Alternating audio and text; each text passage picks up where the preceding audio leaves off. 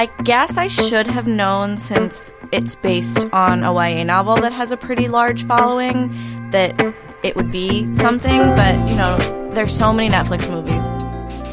Via Alvarez is a playwright, screenwriter, and former nanny who grew up here in Baltimore and now lives in a converted chocolate factory in Brooklyn. She stopped by the studio on a trip home to discuss her book-filled childhood split between Mayfield and Greektown, and the Netflix hit To All the Boys I've Loved Before, which she adapted and wrote. And fans of the movie might be interested to know she just finished the sequel, which she wrote on maternity leave. Via is cool and talented, and even though we've been friends for 15 years, she still surprises me. Oh, I got Pinot Grigio. That's why this is disgusting. It's all right. Whatever. What are you drinking these days? Are you drinking? I am. Well. Yeah, obviously. I've been drinking a lot of red wine. I've also been weirdly drinking. There's a bar right next to our house, and, like, the 2 times we've gone to, like, have dinner there, I've weirdly wanted, like, a whiskey sour. And they make a really good whiskey sour, but it a little bit makes me think it's something that someone who, like, doesn't drink yet orders. Yeah. I ordered a mojito when I was, like, 18 in college, and it came out, and I was like, oh, no, like, this isn't right. Like, it has seaweed or something in it. And they were like, can we see your ID? So, yeah, I think a whiskey sour, a mojito. Yeah, it's like you're 16, and you're like, what's a drink? Yeah, like a margarita at, like, an Italian restaurant. Mm-hmm. Yeah. Those are the telltale signs. So I was thinking about this interview, and it occurs to me, you are not the first brunette, Bryn Mawr graduate, playwright with a well-known father in the arts that I have interviewed. Oh, that's right, because you interviewed Miranda Hall, right? Yes, yeah. And I was like, I got to diversify my portfolio, but I'm glad you're here. At least we didn't go to the same college. That's true. I don't think she went to Bennington. No, she didn't. That would have been really weird. Yeah. I think she lives in New York now, too. Oh, yeah, she just had a show in New York that I really wanted to go see, but it was happening when I was 9 months pregnant. Wow. So I emailed her and was like, sorry. Yeah. That's a good reason. Yeah. Yeah. But he's out now. Yes, he is. Beautiful Gus. And he's in Baltimore for his second time? He's on his second trip to Baltimore. He was here for Christmas, and now he's back again. What does he think? He loves it. Yeah. Returning to his home city. Well, loves returning his to mother's home city. Loves seeing his grandparents and his great-grandparents. They're all here. Mm-hmm. They never left, right? Everybody stayed. My mom moved to New York for a couple of years after I graduated from college. And then she moved back to Baltimore. And my dad moved to L.A. for like 5 years when I was in college and then moved back to Baltimore. I didn't know that. Mm-hmm. Oh, my gosh. And that's where your sister lives? And that's where my sister lives. And your brother's in New York? He's in Philadelphia. Philadelphia. Okay. It's like I don't know where all the Alvarez's are. We're all over the place. So you've had a pretty big year. I have. Yeah. Yes. So besides the human baby, you had a Netflix baby. Mm-hmm. Can you tell me about that? Because I didn't really know what was going on, and then suddenly, like, your name was everywhere, and I was so excited for you. Yeah, that was pretty wild. I mean, I guess I should have known, since it's based on a YA novel that has a pretty large following, that it would be something. But, you know, there's so many Netflix movies, and you never know which one is going to pop. Yeah. Like, some of them just kind of They go just into the happen. scroll and no one really sees them. So I was obviously thrilled because this is the first movie I'd ever written that was produced. So I was really happy it was coming out, but at the same time, I'd say my expectations were very tempered in terms of, like, what I expected. Yeah. And we should say this is To All the Boys I've Loved Before, which you adapted. I adapted from Jenny Han's novel. Yes. And what was the process of that? I mean, were you chosen to do that? Did you ask to do that? Well, so I was in New York, and I was working on this play of mine, Friend Art, that went up at Second Stage. And I had previously been working on this show, Man Seeking Woman, that was a Simon Rich show that was on FXX. And I had written for that show for 2 seasons. And then the 3rd season of that was set to start the writer's room at the exact same time I was starting rehearsals for Friend Art. Ah. And so I had to, like, make a call. And while I loved working on Man Seeking Woman and loved working for Simon Rich, I just had to do the play because I, like, have wanted to be a playwright since I was a little kid, and it was my first New York production, which is something I'd been, you know, working towards, dreaming about, etc., from the time I moved to New York at that point, like 10 years before. So I left my TV job to do the play, and then I was in rehearsals for the play. I guess we were actually already in preview performances, and since I'd quit my TV job, I was just available. And I got an email from one of my film agents that said, there's this book, they're looking for someone to adapt it. We've attached the novel, take a read, let us know what you think, and if you like it, we can set up a pitch for you. So I read the book, I fell in love with it. I just thought it was so cute and warm and like a great high school love story, which who doesn't like those? Yeah. So I flew to LA when the play closed and wrote a pitch for the movie. Went in, pitched for it, and just got it. So it was a pretty straightforward, like... They're, like, waiting for you. Yeah, well, me and a bunch of other people, and then thankfully they picked me. But, yeah, it wasn't, there was... I guess the fact that I got it's pretty magical, but other than that, it's, like, the way the industry kind of works at its most basic level. Yeah. Like, through your agents, right. Do you want to pitch for it? Yeah. Come in. And then I wrote it. I really liked the producers I worked with, who's this company, Awesomeness TV, and they're now at Paramount. And so worked with them on writing it for about a year on and off, and then they filmed it, and then it was really cool because I got to go in. I didn't go to set, but I did go into the edit room, and that was the first time I'd done that on a movie because so much of TV and film is like written in the editing room. So I like rewrote all the VO, the voiceover when I was there. How did you approach? So I think the adapting is so interesting. I took a class in college where we adapted. We just were told to choose a novel and adapt it, and we had like 30 pages to do it. So obviously a lot got cut. But it was one of my favorite projects that I worked on in college. I thought I had to be ruthless and super creative and like kind of cunning, and it just exercised all of like the writerly parts of my brain. And you probably know Augustin Burroughs' Television, his only novel, I think. His others are more memoirs. And it's like this super bitchy book. So it was like a really like warm, happy experience. So, but it was hard. So I'm wondering, how did you approach? I mean, how did you choose what to cut? Like, where were you ruthless? Where did things stand out that you knew you needed to keep? Well, so I took a lot. There are 3 books in this series of To All the Boys I Loved Before. And for the first movie, I took a lot from the first book, but I also took a lot from the second book. I read a review that said that. Yeah, because the first book sort of ends in the middle of the story. And so I'm actually writing the sequel, the second movie right now. And since I've used so much of the second book in the first movie, I'm actually having to like really be creative again in how I'm now going to adapt this one. But I think a mistake I've made before in trying to adapt a novel was reading the novel too many times. Because then I think you get so sort of like addicted to the book form. And when doing the screenplay version, you have to like maintain the heart of the story, but simplify it and not lose any of the depth. So like you're saying, it's a pretty challenging puzzle.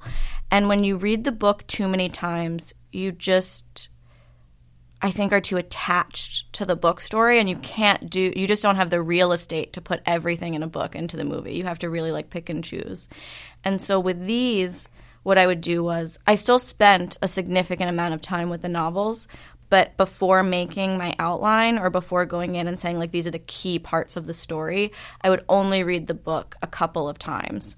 Whereas I think this other book I tried to adapt, I would read the book, like, I think, like 10 times and was like, how am I going to do it? And was just trying to make, like, an exact replica, and that screenplay ended up being, like, unsuccessful, I think, because it was like, well, this is not the book. Like, if you want the book, you should read the book, which I, as a big reader, I'm like, the book's always better. Right. And I was trying to do that too much. And so for these, I would read the book and then be like, what are the key parts? Like, what do we really need to get the feel of this story?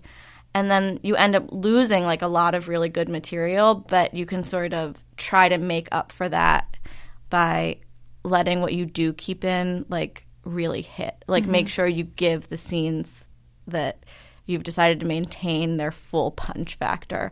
Like that hot tub scene in the movie. That was really like, okay, we're keeping that scene, and so let's give it like as much as we possibly have. Yeah. And then I also would try to combine certain elements if they're both important, but you don't have room for both. Like in the book, can I talk about like things that happen in the movie as a way of explaining the adaptation? Is that okay? Yeah. If you haven't seen the movie already, stop listening to this podcast, go watch the movie, and come back. So in the book, Well, there's this scene in the movie where the guy shows how much he cares for our heroine, Laura Jean, because he brings her these Korean yogurts that she really likes. In the scene where they're like making out in the hot tub, they talk about that. In the book, it's that he had gotten up early to get her these like little chocolate covered donuts that they'd gotten once on a trip to an antique store where the place opens really early, and he went and got them. But we didn't have room for that antique scene. We didn't have room for the chocolate covered donuts.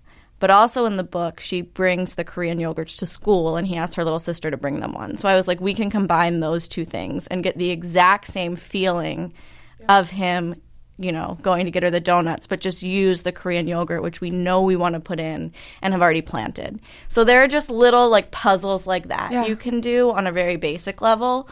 But then there's also the more complicated stuff of, like, oh, what if we don't put in the fact that she made out with the other guy in the first movie, which happens in the book. But the movie was so much less about that relationship and so much more about the love story between her and Peter, the main guy, that we thought that's an okay thing to lose, even though it's such a huge part of the book. Yeah. It just wasn't essential for the story we were trying to tell in the movie. But those are hard calls. Sure. And when you're working through all these puzzles, do you ever think about what the author of the novel would think? Or Of course. Yeah. Like, I think that the problem with this other book that's not To All the Boys that I was talking about adapting is I had the writer not truly in my head because we weren't talking, but I just had her like on my shoulder and was thinking, I don't want to disappoint her. Like, she wrote this book, I want to honor it. And that ended up being like my downfall. Whereas with this one, I didn't end up meeting Jenny until after I'd already written the screenplay. And while I wished that I'd been in communication with her while I was writing it, I actually think it was good because I had to just think about it in terms of being a screenplay first. Yeah. And Do you then know what she thinks of it? She likes it. Okay. And thank God, because you always want the author to be happy. But if you're too worried about the author, you can't do your job. How much can you tell us about the adaptation of the next book? Yeah. Well, what I can tell you is that John Ambrose McLaren, who is the character who shows up at the end of To All the Boys 1 in the credits, comes back in the sequel. That was the one letter that went unanswered in the first movie. So I think we're going to be seeing a little bit of a love triangle between Laura Jean and Peter and John. And yeah, where the first movie was a lot about, you know, I've never had a boyfriend. What would it be like to have a boyfriend? I'm scared of everything surrounding leading up to love. The second movie is a little bit digging into once you're in a relationship and in love, what does that mean? How does that change? Especially when you're 17. Especially when you're 17. Yeah. So, yeah. I think it's worth noting that you're writing this on your maternity leave. I am writing it on my maternity leave. How has that been? So it's the fastest I've ever written a screenplay, and I have a newborn. So that was a challenge. I think part of me just like blacked out and wrote it. I'm lucky that I have a lot of help. Like, you know, my husband is great. We have like a real partnership in terms of like parenting, and then his parents came down, my mom came up, we have a nanny. So yeah, we've done it, but it's been because we were texting a little bit, I think right after Gus was born, and you were on deadline. Yes. And you hit your deadline somehow. I've been on deadline twice. I had 2 deadlines in 6 weeks. I made both of them. But it was hard. Oh my God. So what are you doing? Like, what phase are you in now? I just handed in my second draft. Okay. So we're filming this winter. So I'll do some more work on it before it's filmed. But the bulk of the big ones are done. Oh my gosh! Like, there is a screenplay that exists. That's awesome. So what do you do now? I mean, what role do you have in this, and then also like what else is going on for you? So in this, I'll continue to be involved through production, in writing, but then also I'll go to set. You know, and then apart from that, the thing that I'm working on right now that I'm very excited about is another thing I did on my maternity leave was I launched a theater company. I didn't know that. Yeah. What? On your maternity leave also? Well, it was in the works ahead of time, and then it just so happens that, you know, you get pregnant and then that baby's coming and you got this other stuff going on, and I still needed to do it. So I have this play Nylon that is going up at Theater Lab in New York, and we start rehearsals in February, and then our first performance is March 6th, and we run March 6th through March 24th. And that's under the banner of this theater company, BTP, that I started with my friend Nicola Korzenko, who What a great name. Yeah, she's wonderful. She and I met when I first moved to New York. I worked in the theater department of Creative Artist Agency, which is one of like the big agencies. And so did she. We were hired within a week of one another. And I was an assistant to an agent who repped playwrights and directors. And she was an assistant to an agent who repped actors. And then I left after like a year and a half because I was like, I don't want to be an agent. I want to be a playwright. I've always wanted to be a playwright. And she stayed longer and became a junior agent, but then sort of was called to the tech world, which apart from theater is like her other love.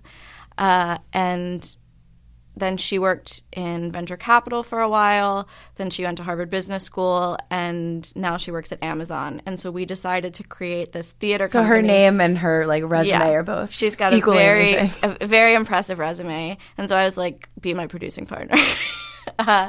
And we started this theater company called BTP, which stands for the Blockchain Theater Project. The idea is that we would use cryptocurrency to fund playwrights who want to self-produce their plays, and that the playwright of each production would choose the next production. They would nominate a play of their peers, because I think that playwrights know better than anyone else what the best plays being written are, because they're the ones in writers' groups, they're the ones who are teaching, they're the ones who are going to all of these readings. Sure. And so you don't need to waste money on development. You could just say like, hey, I have like 30 playwright friends, and I know what all of their best plays are that should have been produced.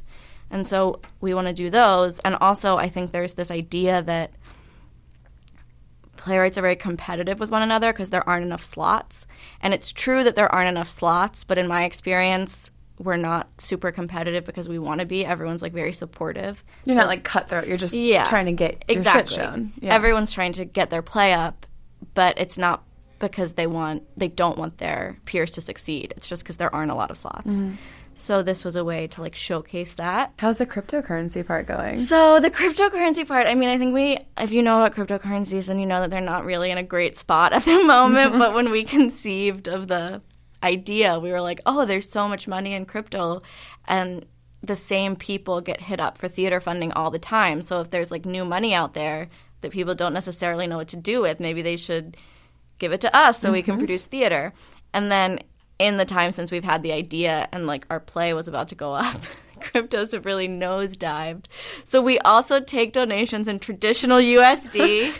Is there a website you want to plug? There is a website I'd love to plug. It's btproject.us. But yeah, so I think we both believe in crypto long term, and you know, our name of our theater company that was chosen a while ago is the Blockchain Theater Project. We call it BTP a lot more now than we did 6 months ago. Mm-hmm. But so much has changed in Gus's short life. Yeah, so much has changed. So, you know, we'll see on the tech side, but I think on the theater side, it's still a mission that we like really believe in, and Nylon is hopefully the first of many productions in this chain. And does this play house in Manhattan or Brooklyn? It's in Manhattan. Okay, cool. It's going up at Theater Lab, which is on 36th Street in Manhattan. I'm just saying, I think we're going to be in New York in March, so. Amazing. Come see my play. Yeah, I think we're going to have to. Well, coming back to Baltimore, if you don't mind, you grew up here. I did. You went to St. Francis Assisi. St. Francis of Assisi. Sorry. And then Bryn Mawr? Yes, okay. What was your childhood like here? Because you have parents who are both writers. Yes. And you have creative siblings. Yes. Yeah. So my childhood here was great. It was very interesting. You know, at St. Francis, it was a very warm community, like a very warm, loving, and surprisingly liberal community for a Catholic school. Well, St. Francis, I mean, besides like Jesus, was probably one of the first true liberals. Yeah, it's true. And so, and I also grew up in Mayfield, which is the neighborhood that St. Francis is in. And so, but then my parents were not the typical St. Francis parents. Like, they were divorced. I was one of 3 kids with divorced parents at St. Francis when I was going to school there.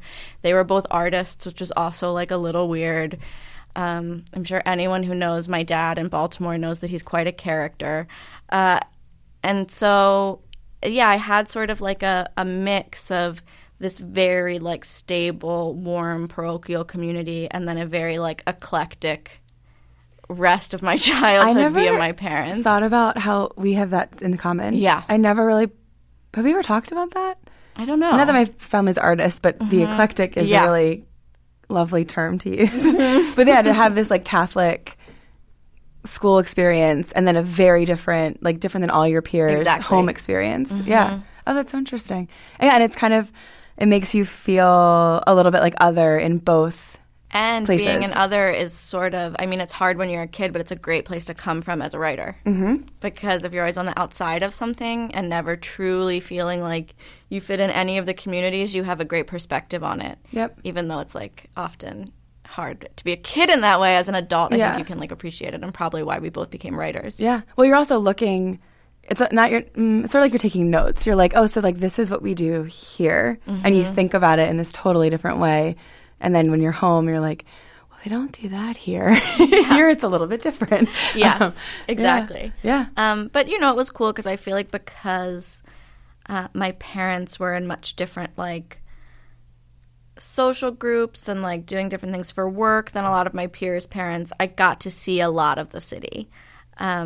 Like, both me and my sister's first jobs, if you can even call them jobs, because I think I was in, like, elementary school, was like, do you remember that coffee shop Funk's downtown? No, we would, like... do you remember Funk's, Mike? Okay. So this other writer who's a friend of my dad's, Jen Grow, would, like, cook brunch at Funk's on the weekends before I even knew that brunch was, like, a thing in, like, the mid-'90s, and my sister and I would go help her out by, like, serving the drinks there. And yeah, so that was... Yeah, you're just, like, in it. And my parents also had me and my siblings fairly young, and so we just would kind of, like, go with them on their, like, whatever they were doing. They just, like, brought us along. So we got... And my dad was a Baltimore Sun reporter for the majority of my childhood, and he would either just, like, bring us to the newsroom with him, and my brother and I would just, like, play with the copy machine, which at the time I was like, oh, yeah, my dad's work. But now being, like, an adult, I'm like, oh, my God, if one of my colleagues just brought their 3 kids and we're like, here, play with the copy machine. Like, photocopy your butt a million times. I'd be like, what are you doing? We did that, too, actually. My dad's, he's a demolition company, but at the time, the office was a trailer in Whitehall. And we would go in and besides, like, the Playboys in the bathroom, which were a memory of mine, I remember the copy machine. And they'd be like, yeah, just play the copy machine for, like, 3 hours. Kids love a copy machine. I still have Jake money that my brother made one day at the Sun. Like, I spent a whole afternoon making Jake money with his face on it. Or we'd just, like, go steal stuff from the supply closet. Wow. Or he would, like, sometimes when he didn't have a babysitter, just drop us off at the Enoch Pratt downtown. Really? Give my sister, who was the oldest, like, $5 and be like, buy hot dogs. And then he'd be like, you can't be bored. It's a library. That was his. So we would get dropped off at Sports. Do you remember Sports in Timonium? No. Oh my gosh, you don't remember Sports? Do you remember Sports, Mike? We were not a sports family. Okay, Sports was this huge complex, and it was just like one huge room essentially, and the outside said where summer never ends. And the inside was like half batting cages, half arcade.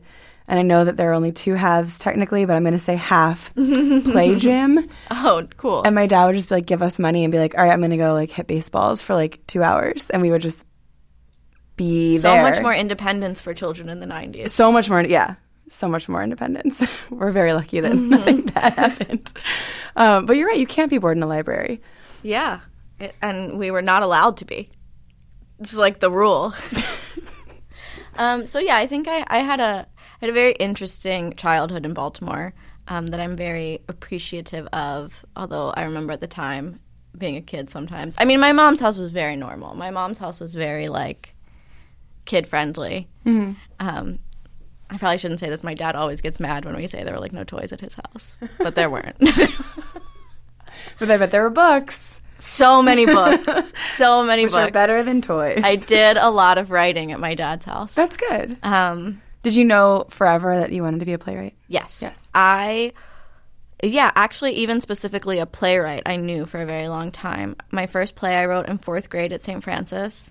It was called Pretty Princess and the Seven Cockatoos. It was a take on Snow White. And do you still have it?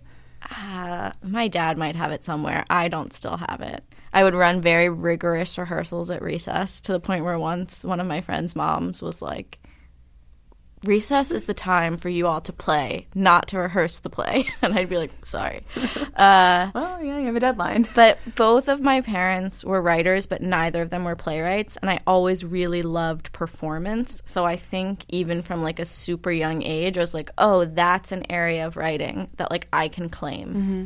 I don't know if I was thinking about it that consciously at the time, but I feel like I was like, oh, yes, I could be the playwright. And it's different than what my parents do, but like also the same. But you also performed. I did in also plays. perform in plays in high school. Yeah. I was always in the Gilman musicals. But then I also wrote a Can you play. sing? Jerry Broccolino, who was the another great name music teacher at St. Francis and did all of the, Christmas plays and spring musicals, told us, just let your voice hit the clock in the back of the room. And that was like the only vocal training I really ever had. So I remember doing musicals at Gilman where there were like real singers.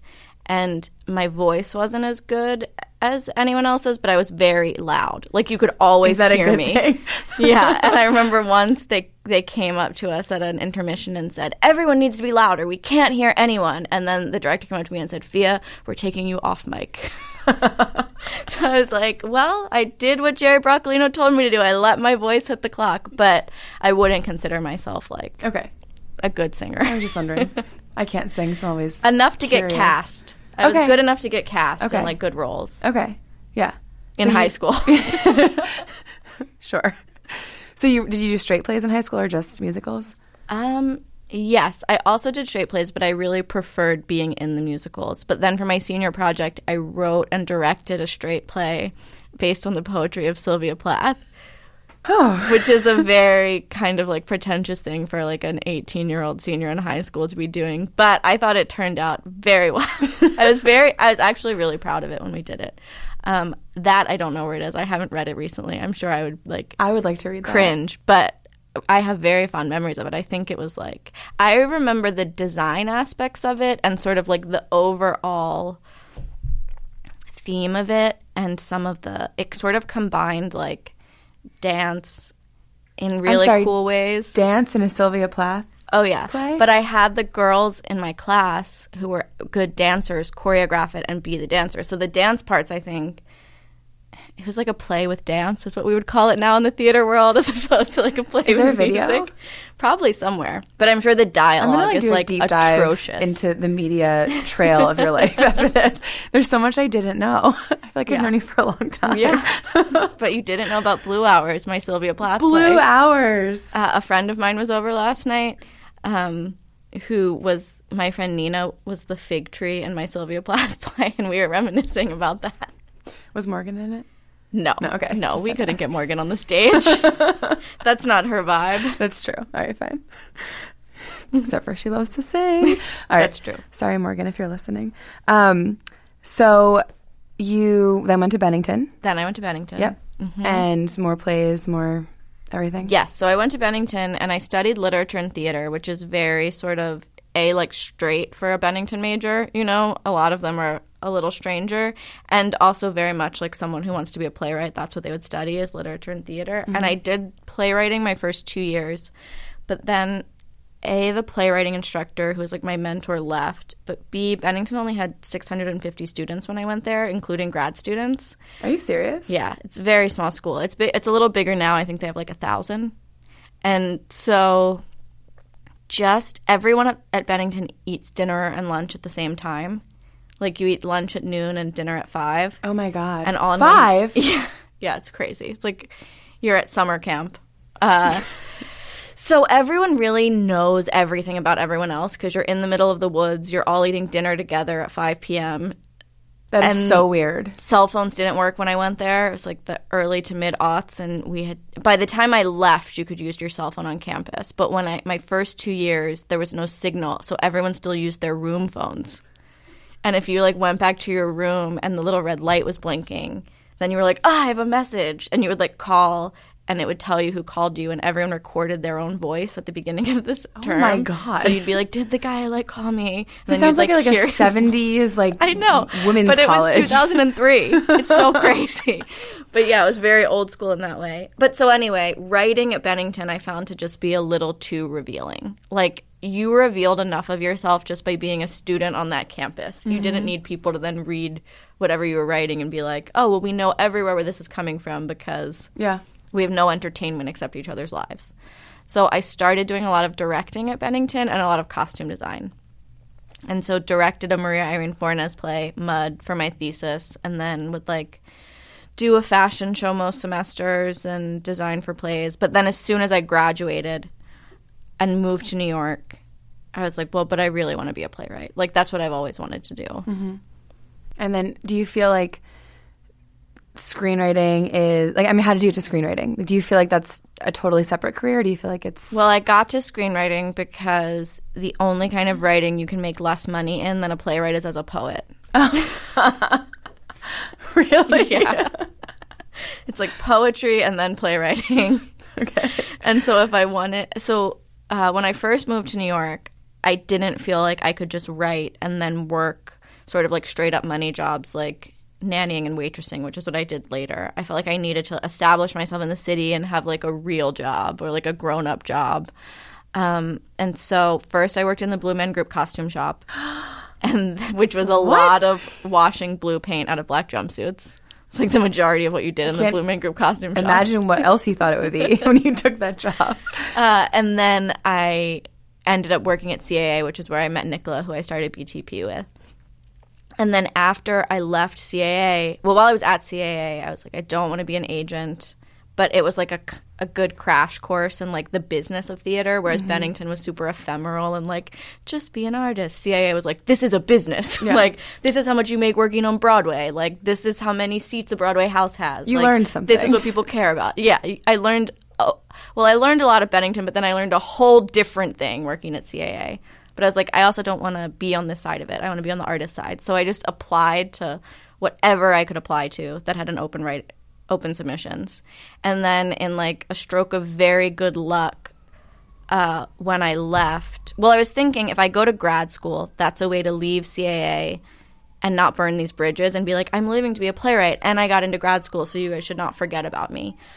So I applied to Juilliard because it was in New York and it was free. And I was like, I don't want to go into debt for being a playwright because I already have undergrad debt. This is a really dumb question. Is Juilliard free to everyone? No, just the playwrights. Oh, just really? Yeah. I didn't know that. Oh my gosh, I feel like I've said that 14 times in this interview. I did not know that. Just the playwrights. So that's why I applied to Juilliard. And then I asked my boss to write my recommendation, which was like a cheeky way of me asking him to read my play without having to like ask him to read my play. But while I was waiting to hear if I got into Juilliard, I found out that I'd gotten into the Royal Court Young Writers program in London, which is like a playwriting group run out of that theater in London. So the fact that I got into those two things so quickly was like very lucky for me to be what I was leaving CAA for, because then they were like, oh, well, we shouldn't let you get too far away. Right. And then they ended up being my first agency, and I got my first television job through them at like a couple of years after grad school. But when I came back from London to go to Juilliard, I was like, okay, now that I've established that I am a playwright, I can just start nannying and waitressing, because I feel like I've moved to New York. I had a real job. Like, I understand the city a little bit better. And now, like, I can just be serious about writing, and I can... Would you recommend that course of action to people graduating right now who are considering... I think if you have a little bit of a different personality than I do, you could just start working a money job right away and, like, self-producing and, like, acting in things that pay you no money and, like, just sort of, like, getting the lay of the land that way. Mm-hmm. I think whatever you can do to get the lay of the artistic landscape wherever you are, you should do. But just knowing myself, I think I would feel too at sea doing that, and I needed, like, a more direct entry into the community to feel like, okay, I have this job that is, like, in the industry, but I think the trap of doing it the way I did was sometimes you don't end up leaving to do the art. Interesting. Like sometimes you get in on the business side and you're like, well, I'm in the industry I wanted to work in. And I'm enough. like, and if you're doing well, you can continue to like rise the ranks on the business side. And then all of a sudden you wake up 10 years later and you're like, I'm an agent. How did that happen? I wanted to be a writer. So I think if you do it the way I did, but you really want to still be an artist, you can't stay longer than 2 years in any of those. And you need a pit stop at graduate school, pit stop as a nanny, and then keep going. Well, you can do the graduate school nanny pit stop together. Yeah. Well, didn't you end up actually writing about being a nanny? A show? Yeah, my first thing I ever sold in television was a TV show called Brooklyn Nannies. That was about my experience being a nanny in Brooklyn, which is a show that I wrote because I was like perfectly fine nannying while in grad school. Then I graduated and I didn't have any other work, and I was like a nanny who wasn't in grad school. And I was like, I'm kind of just feeling like this is just what I'm doing. This is just what I'm doing. Like when I see people at a party and they're like, what do you do? I can say like I have a reading of a play, but then they'd be like, what do you really do? And be like, I am a nanny. And I just started to feel really like, I need to like make something happen. I'm feeling like I'm getting older and I need more of a like professional career, but I want to still be an artist. So I bought a one-way ticket to LA and was like, I'm just not coming back to New York until like something happens. Were you dating Adam at this point? I was dating Adam at that point. And he was just... Yeah, he was he's like the best. He was like, go. Yeah.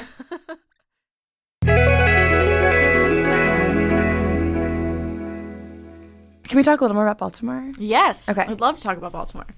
Well, then we'll start now so we don't have that weird intro that I just created. So how often do you come back to Baltimore? So since both of my parents are here, and I'm very lucky to still have 3 living grandparents, they're all here. And the majority of my aunts, basically my whole family is here except my siblings. So we come down at least 3 times a year, I would say, but sometimes even a little more than that. Mm-hmm. But, you know, for like Christmas, and my dad has a chorizo festival at his house every year. Oh, that's right. So we always come for the Fiesta de Chorizo. And yeah, we'll probably come one other time usually. Mm-hmm. Does your husband like it down here? Oh, yeah. Yeah? Oh, yeah. He's a honorary Baltimorean. And actually, we met in New York, and he's from Rochester, but he has a ton of friends from Baltimore who I didn't know. So at our wedding, neither of us went to Park School, but there was a whole Park School table. I was at your wedding, and I don't remember that. A lot of because you weren't at the Park School table. Oh, right. Sure. Okay. A lot of Park School kids live in Brooklyn, and a lot of my good friends from Baltimore went there because I worked at the Charles when I was in high school. That's right. You worked at the Charles. And met a lot of really good friends there. You were originally going to get married there.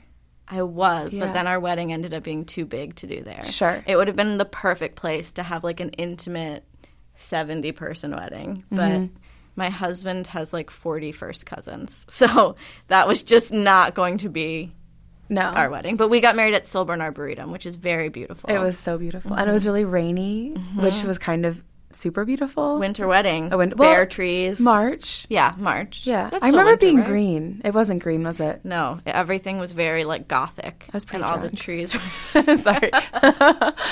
I think a lot of people were pretty drunk. It was a really fun wedding. Yeah. I mean, people definitely drank. DJ Baby Eagle from Philly was the DJ who we found because we had been in Baltimore for Christmas, the Christmas before we got married, and we were at a Spank Rock show at Metro Gallery. Yeah.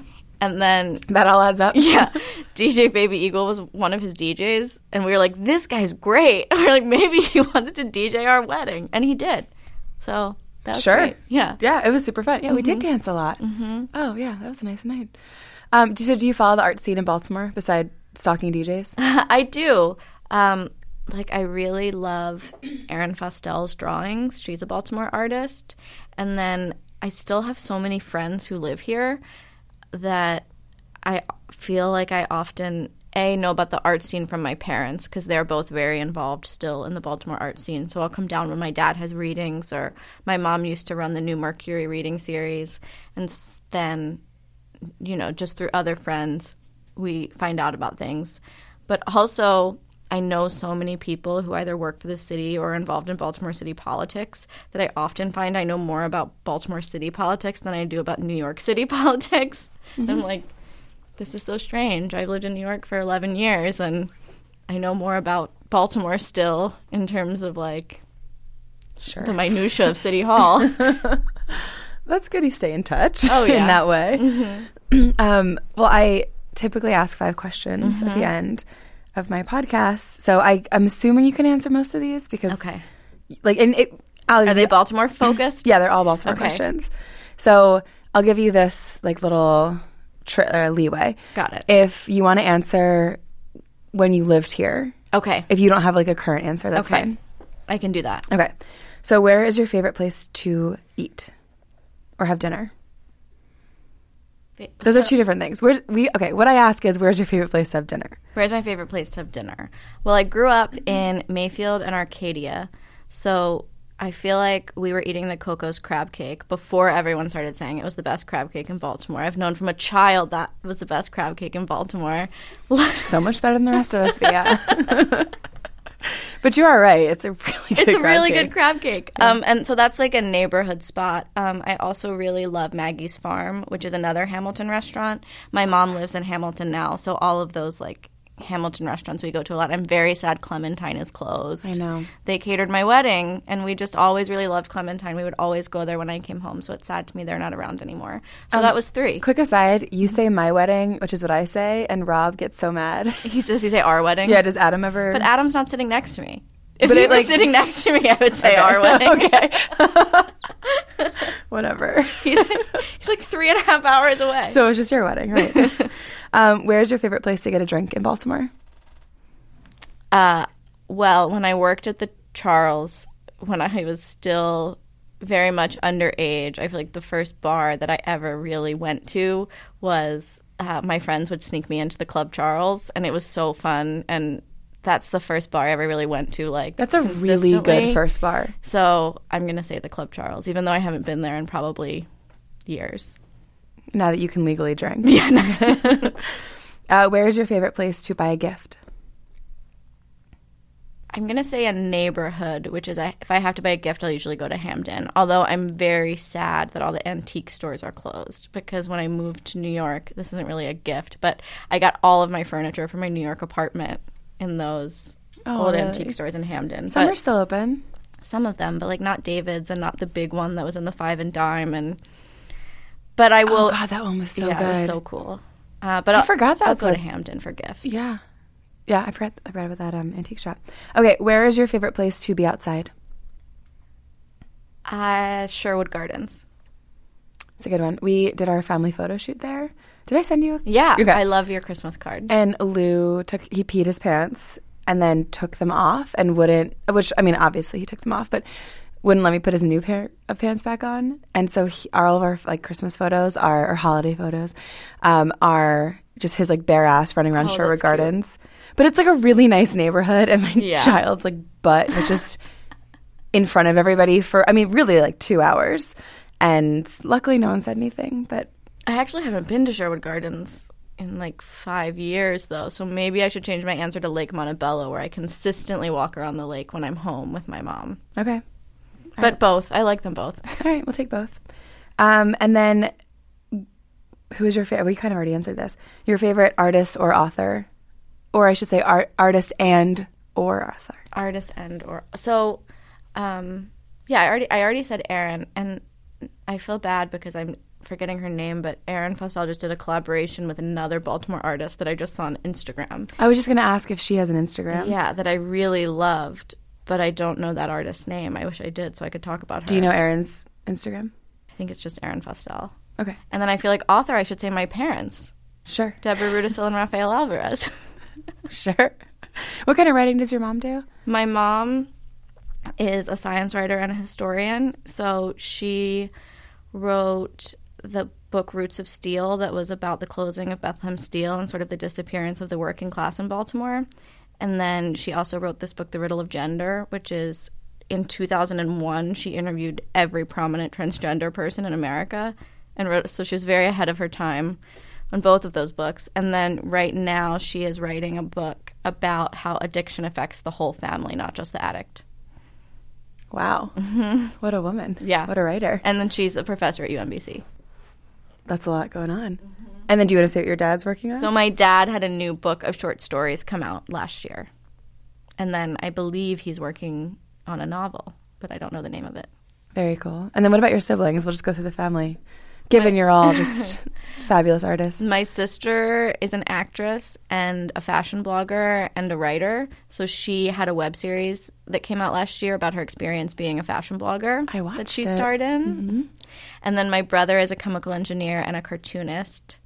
And he puts comics out every week on his website, hypnospiralcomics.com, but then he wrote a graphic novel a couple of years ago called Chinatown Bus that's really good about him or someone going up from Philly to New York on the Chinatown bus to visit a girlfriend. That's, I think, really good, and he's working on a new graphic novel right now. You guys are like the Royal Tenenbaums of Baltimore. Yeah. Well, thank you so much for being on here. I really appreciate it. Oh, yeah. Thanks for having me. Of course.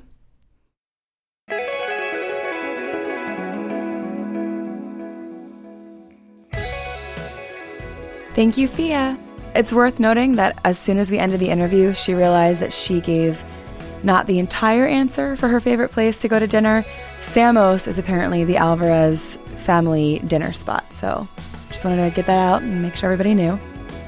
You can find Fia on Instagram at Bird Abroad, and if you happen to have a couple extra Bitcoin lying around, check out her innovative production company, BT Project, and you can find the link to that in her Instagram profile.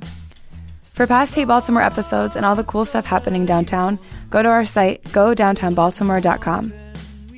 Hey Baltimore is produced by Mike Evitz and made possible by Downtown Partnership. Our theme music is Artificial Sin by Super City, and I'm your host, Megan Eisenach. If you want to reach out, email us at heybaltimore@dpob.org, and thank you for listening.